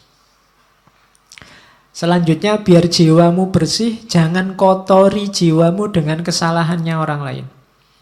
Ini ada rumus bagus dari Marcus. Kalau ketemu orang jahat, orang rusak, orang keliru, saat engkau sedang melawan orang yang tidak tahu malu, ini misalnya, tanyakan pada dirimu sendiri, apakah mungkin di dunia ini bersih dari tindakan tidak tahu malu? Jawabannya kan pasti ya, tidak. Akan selalu ada orang jahat, akan selalu ada orang yang tidak tahu malu. Maka jangan mengharapkan sesuatu yang tidak mungkin. Selalu ada orang yang tidak punya malu di dunia ini. Dan yang kamu hadapi sekarang adalah salah satunya. Hal yang sama berlaku untuk orang yang jahat, orang yang tidak dapat dipercaya, dan kerendahan moral lainnya. Jadi ini menyuruh kita untuk jangan mengotori jiwa dengan kemarahan, kebencian, ketidaksukaan, intoleransi pada orang lain yang kamu anggap keliru atau kamu anggap jahat. Pertanyaannya gampang, apa mungkin di dunia ini orangnya baik semua, soleh semua? Kan tidak mungkin. Kalau kamu marah berarti kamu tidak terima kalau di dunia ini ada orang jelek, ada orang tidak baik. Kalau kamu tidak terima berarti kamu sedang melakukan sesuatu yang tidak masuk akal. Karena kamu menuntut sesuatu yang tidak mungkin terpenuhi. Akan selalu ada orang jelek, orang jahat. Maka ngapain kamu mengotori dirimu gara-gara itu? Ada orang jahat, ya monggo, memang hidup ini ada yang baik, ada yang jahat. Tapi jangan kejahatannya dia membuatmu juga jadi jahat. Kejelekannya dia membuatmu juga jadi jelek. Hari ini banyak begitu, karena grup sana maki-maki, kamu juga maki-maki.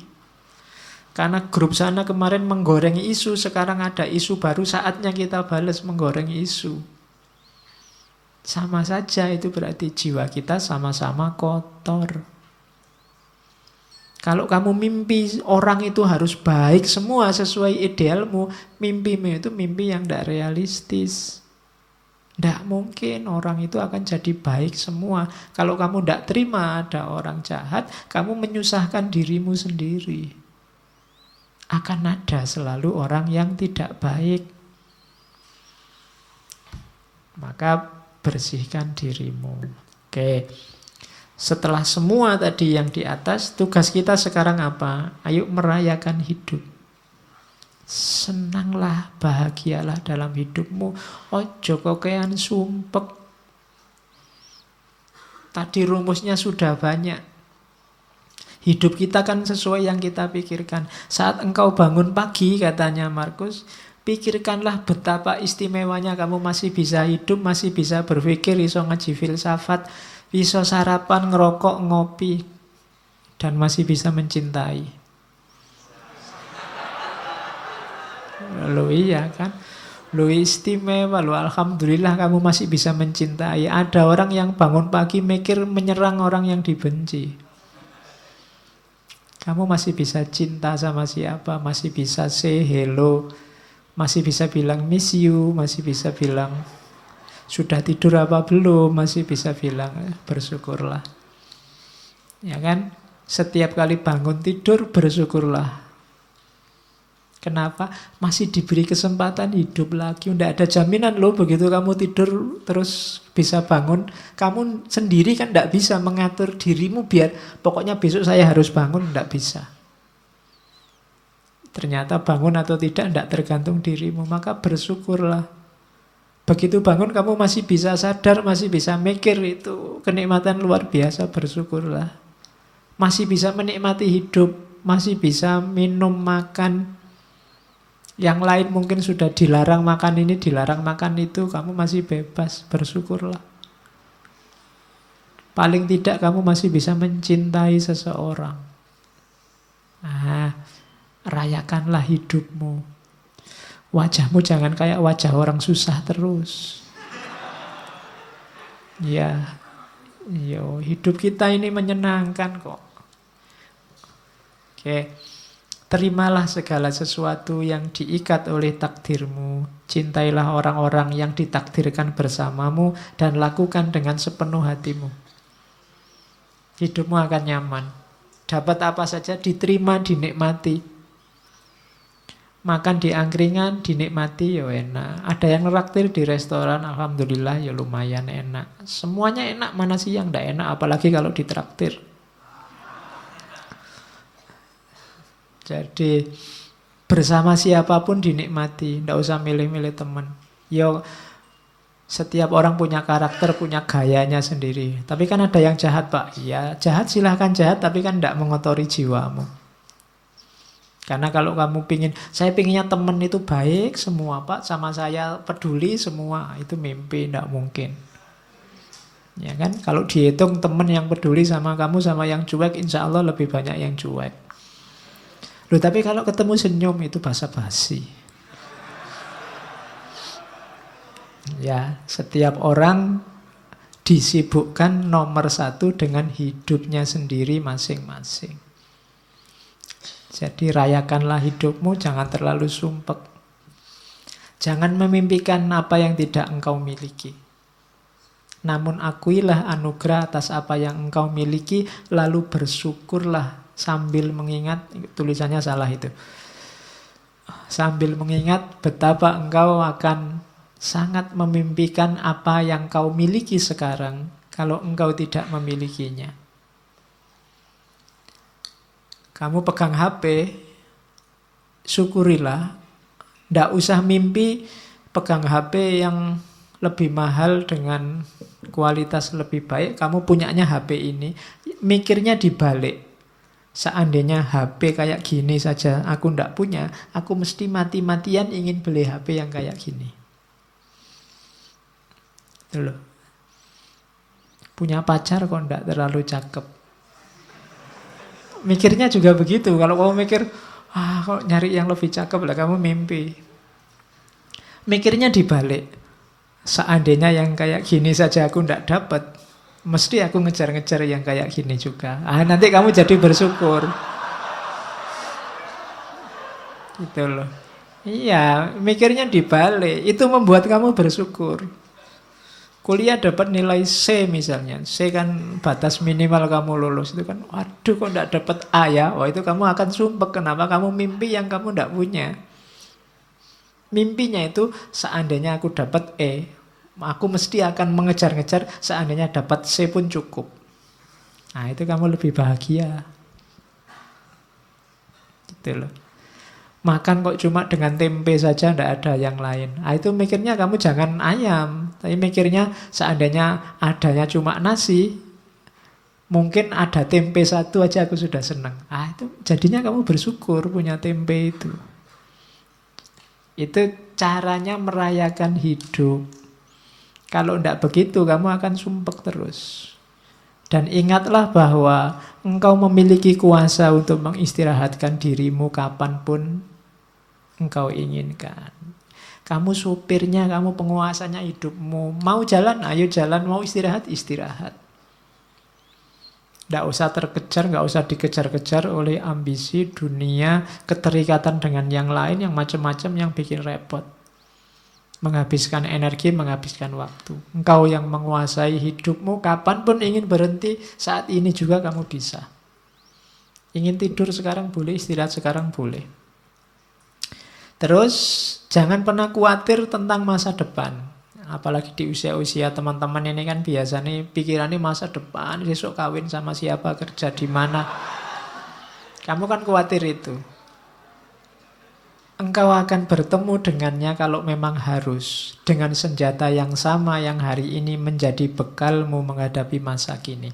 Dulu waktu kamu SMA atau SMP, mikir kuliah, wah bisa ndak ya aku kuliah? Kuliah hari pertama kamu takut. Begitu dijalani kan kamu bisa.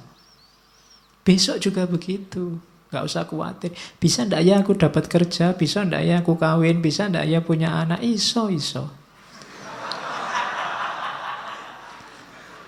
Ndak usah khawatir, pasti bisa.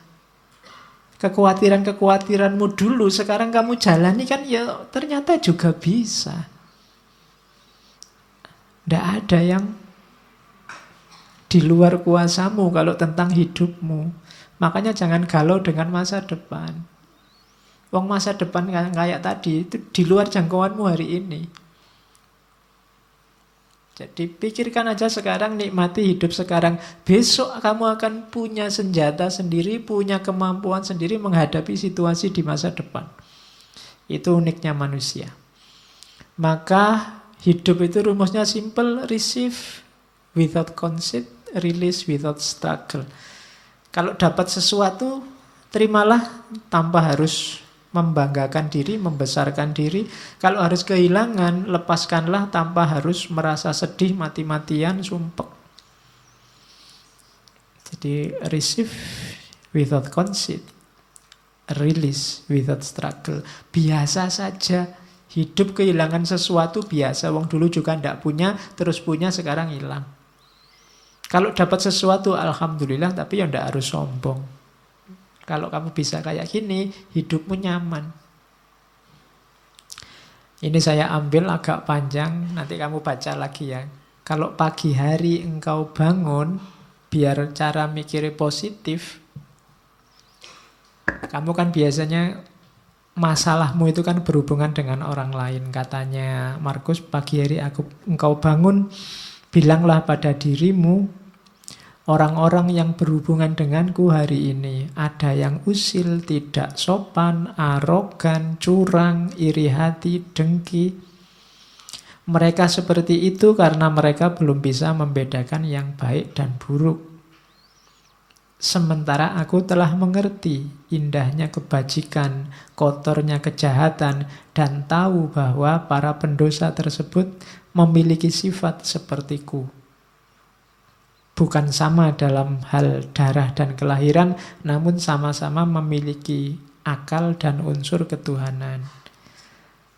Tidak seorang pun dari mereka dapat menyakitiku, tidak seorang pun dapat membuatku kotor. Aku pun tidak pantas marah pada mereka atau membenci mereka.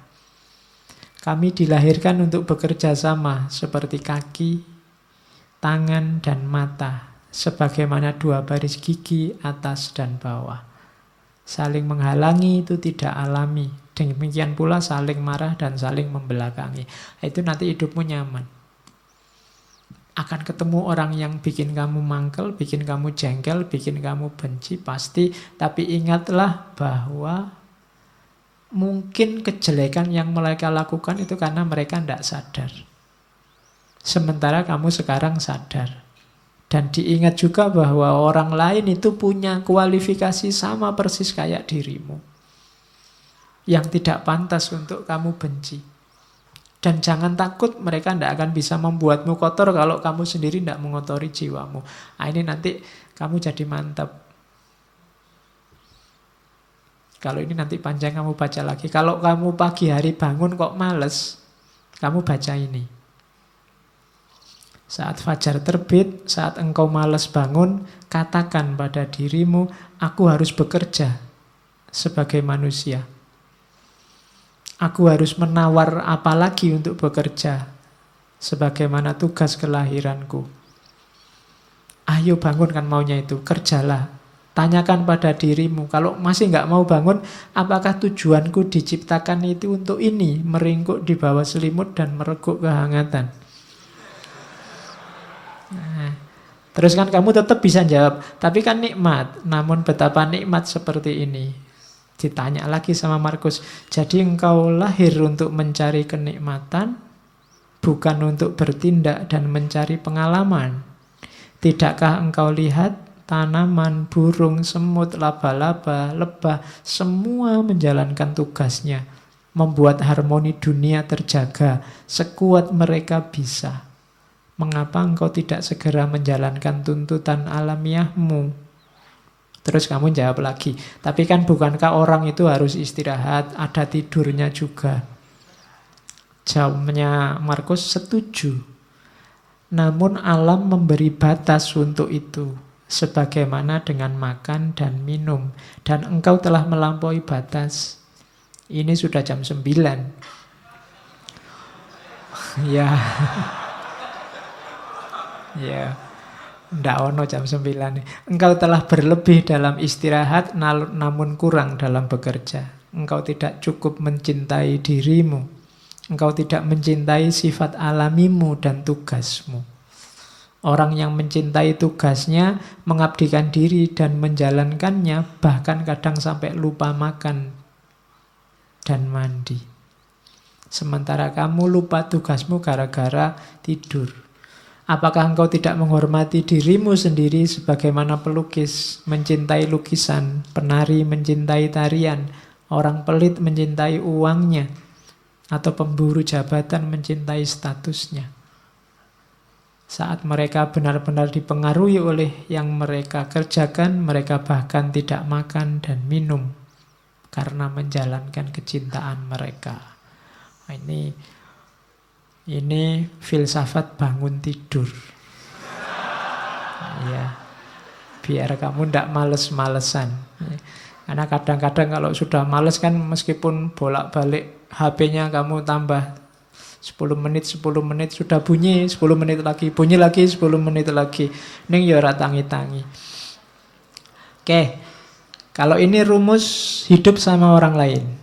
Kapanpun kau menemukan kesalahan pada diri orang lain, tanyakan pada dirimu, apa kesalahan yang pernah kulakukan yang mirip dengan kesalahan yang akan aku kritik ini? Kalau ada orang lain salah, tanya pada dirimu, pernah nggak kamu melakukan salah yang sama atau mirip? Itu nanti akan mengurangi kadar agresifmu terhadap kesalahan orang lain. Saya ingin balas dendam, Pak. Ada orang menyalahi saya. Katanya Marcus, balas dendam terbaik adalah dengan tidak menjadi seperti musuhmu. Balaslah musuh yang mencaci makimu dengan tidak mencaci maki. Itu balas dendam terbaik. Balaslah musuh yang menyakitimu dengan tidak menyakitinya.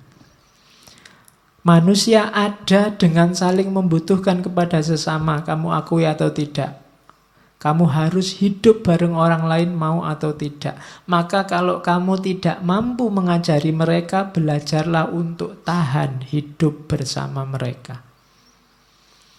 Sudah kamu nasihati kok tidak pulih-pulih jadi baik, ya gimana lagi? Sekarang kamu latih dirimu untuk kuat bareng mereka. Misalnya kamu punya teman sak kos-kosan, berdua, kok ya males mandi. Sudah kamu nasihati, tetap males mandi. Solusinya apa? Kamu latihanlah untuk bisa tahan dekat orang yang males mandi. Jadi rumusnya simple.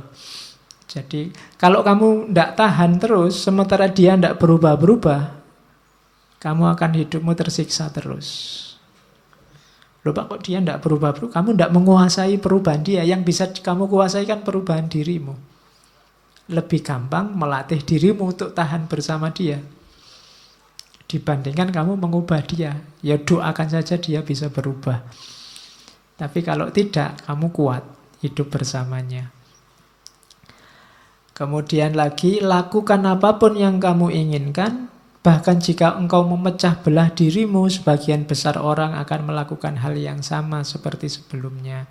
Ini maksudnya, kamu jangan terlalu pusing dengan kelakuan orang lain, tindakan orang lain. Kayak tadi, wah orang Indonesia ini kok tambah tidak toleran orang ini. Kamu kan sumpek sendiri. Sudahlah, kamu lakukan yang menurutmu baik.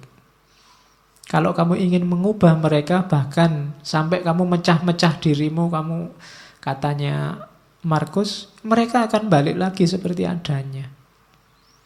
Itulah karakternya manusia.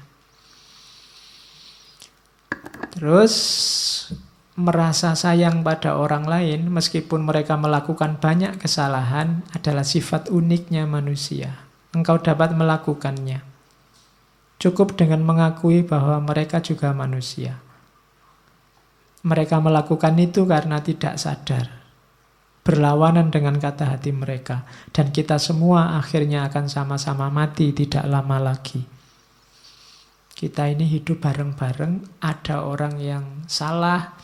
Ada orang yang bisa diingatkan. Ada orang yang tidak bisa diingatkan.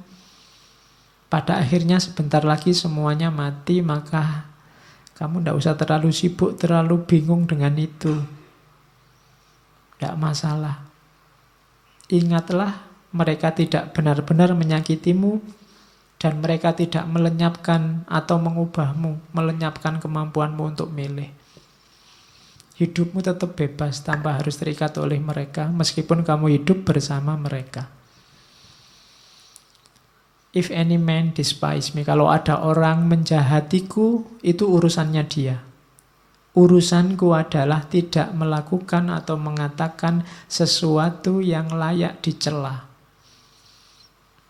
Jadi kalau ada orang jahat padamu, kalau ada orang menyakitimu, itu sebenarnya tidak ada urusan denganmu. Urusannya dia. Pak, nanti kalau saya dibohongi orang, bohong itu urusannya dia. Urusanmu adalah jangan melakukan tindakan tercela. Itu aja. Nah, kalau ini pendidikan diri. Rumusnya pendidikan diri itu be tolerant with others and strict with yourself. Saya tulis ini besar-besar karena hari ini banyak orang yang dibalik. Banyak orang yang toleran dengan dirinya sendiri, kemudian strict dengan orang lain. Kalau sama dirinya sendiri dimaafkan terus. Dicarikan alasan, dicarikan dalih. Tapi begitu sama orang lain, kakunya luar biasa. Orang lain tidak boleh keliru, tidak boleh minta maaf, tidak boleh. Itu yang kita lakukan hari ini dan terjadi di mana-mana saling balas-membalas. Terbalik. Harusnya kita toleran terhadap orang lain dan strict terhadap diri kita sendiri. Jangan dibalik. Nah, ini rumusnya. Aku sering heran kenapa orang mencintai dirinya lebih dari semua orang yang lain, namun ia kurang menghargai pandangannya sendiri tentang dirinya dibandingkan pandangan orang lain.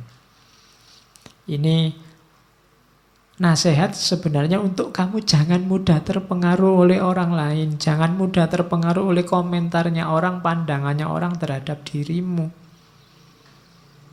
Kamu punya jati diri sendiri, tidak apa-apa. Orang ngomong apa aja, tidak usah terpengaruh. Logikanya orang itu lebih mencintai dirinya sendiri. Berarti apa? Lebih dengarkanlah pandanganmu sendiri. Jangan mudah tertipu oleh orang lain. Apapun yang dilakukan atau dikatakan orang, aku harus tetap menjadi zamrud dan mempertahankan warnaku. Ini urusannya jati diri. Hidup sama orang lain, ya, toleran, ya, tapi jati diri jangan hilang. Kamu punya identitas sendiri. Terus nasihatnya Marcus, ya awas ya kamu jangan merendahkan dirimu sendiri. Teruslah rendahkan dirimu wahai jiwa, maka segera peluangmu untuk mendapat kehormatan akan lenyap.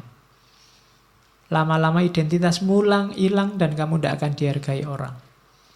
Setiap orang punya satu kehidupan. Milikmu sudah hampir habis gara-gara kamu singkirkan terus, kamu sisihkan terus identitasmu. Dan engkau tidak memperlakukan dirimu sendiri secara hormat, engkau malah mempercayakan kebahagiaanmu pada jiwa-jiwa yang lain.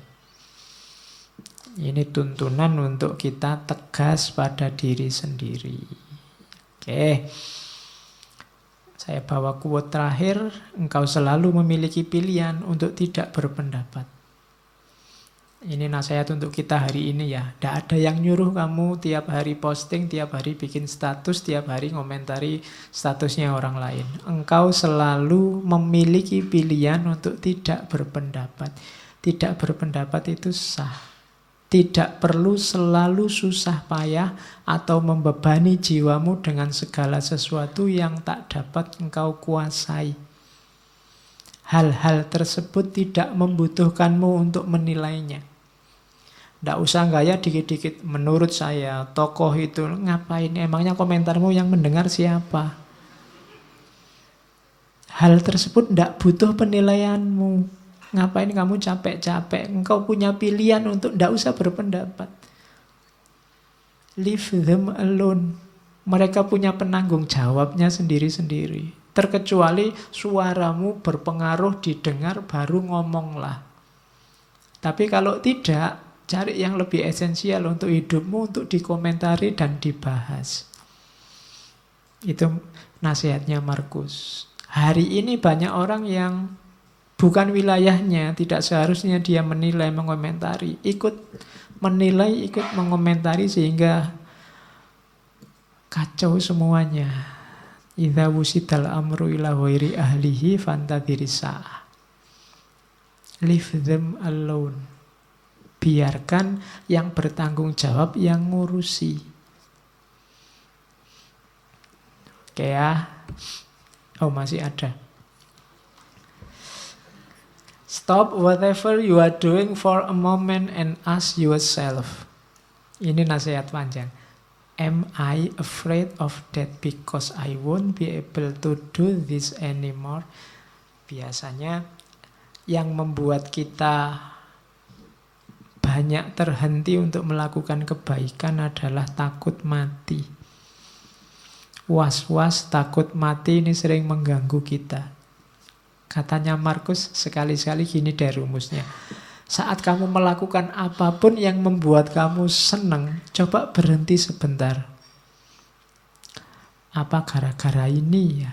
Gara-gara khawatir ndak punya ini atau ndak melakukan ini, aku takut mati. Seberapa pentingnya sih yang saya lakukan ini? Seberapa baiknya sih yang aku miliki ini? Setiap kali melakukan itu, coba berhenti sebentar. Nah, ini untuk meminimalisir rasa takut mati. Kira-kira kalau ndak ada ngaji filsafat ini kan ndak apa-apa toh. Ngapain sih harus tak gendoli sampai takut mati misalnya. Nanti kalau saya ndak ada yang mimpin ngaji sopo, ngapain sampai mikir ke sana. Wong ini ndak ada juga ndak apa-apa. Kalian kalau ndak ada ngaji kan malah santai, ndak ada beban untuk datang ke sini, bisa diganti yang lain. Tapi kadang-kadang yang ndak harus menggendoli, mengikat hidup kita, jadi mengikat. Kuliah misalnya, kamu kan diikat sedemikian rupa oleh dunia yang namanya kampus dan kuliah. Apa iya sih hidupmu wajib ada kuliahnya, wajib di kampus? Simba-simbamu dulu kuliahnya sekolahnya cuma sampai SD, SR. Ya sukses, sawahnya luas.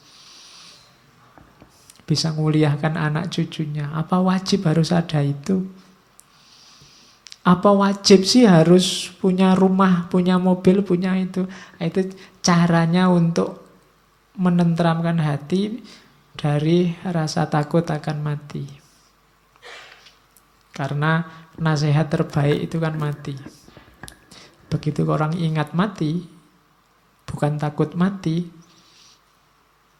maka kemungkinan besar dia akan mudah untuk mempersiapkan diri menghadapi hidup sesudah mati. Mempersiapkan diri melakukan kebaikan-kebaikan.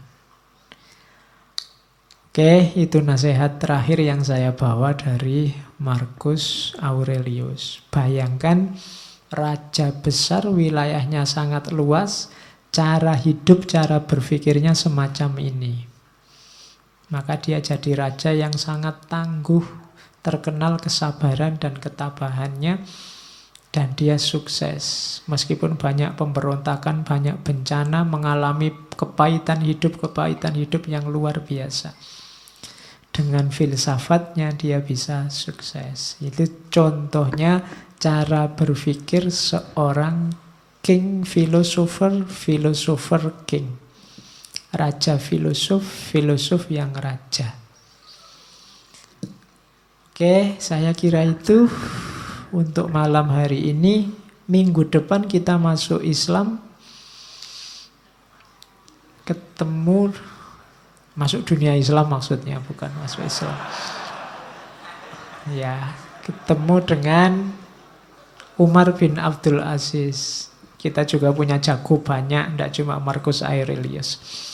Kita lihat minggu depan seperti apa contoh-contoh hidup yang filosofis dari seorang Umar bin Abdul Aziz. Oke, saya akhiri sekian. Kurang lebihnya mohon maaf. Wallahul muwafiq. Wallahu a'lam bissawab. Wassalamualaikum warahmatullahi wabarakatuh.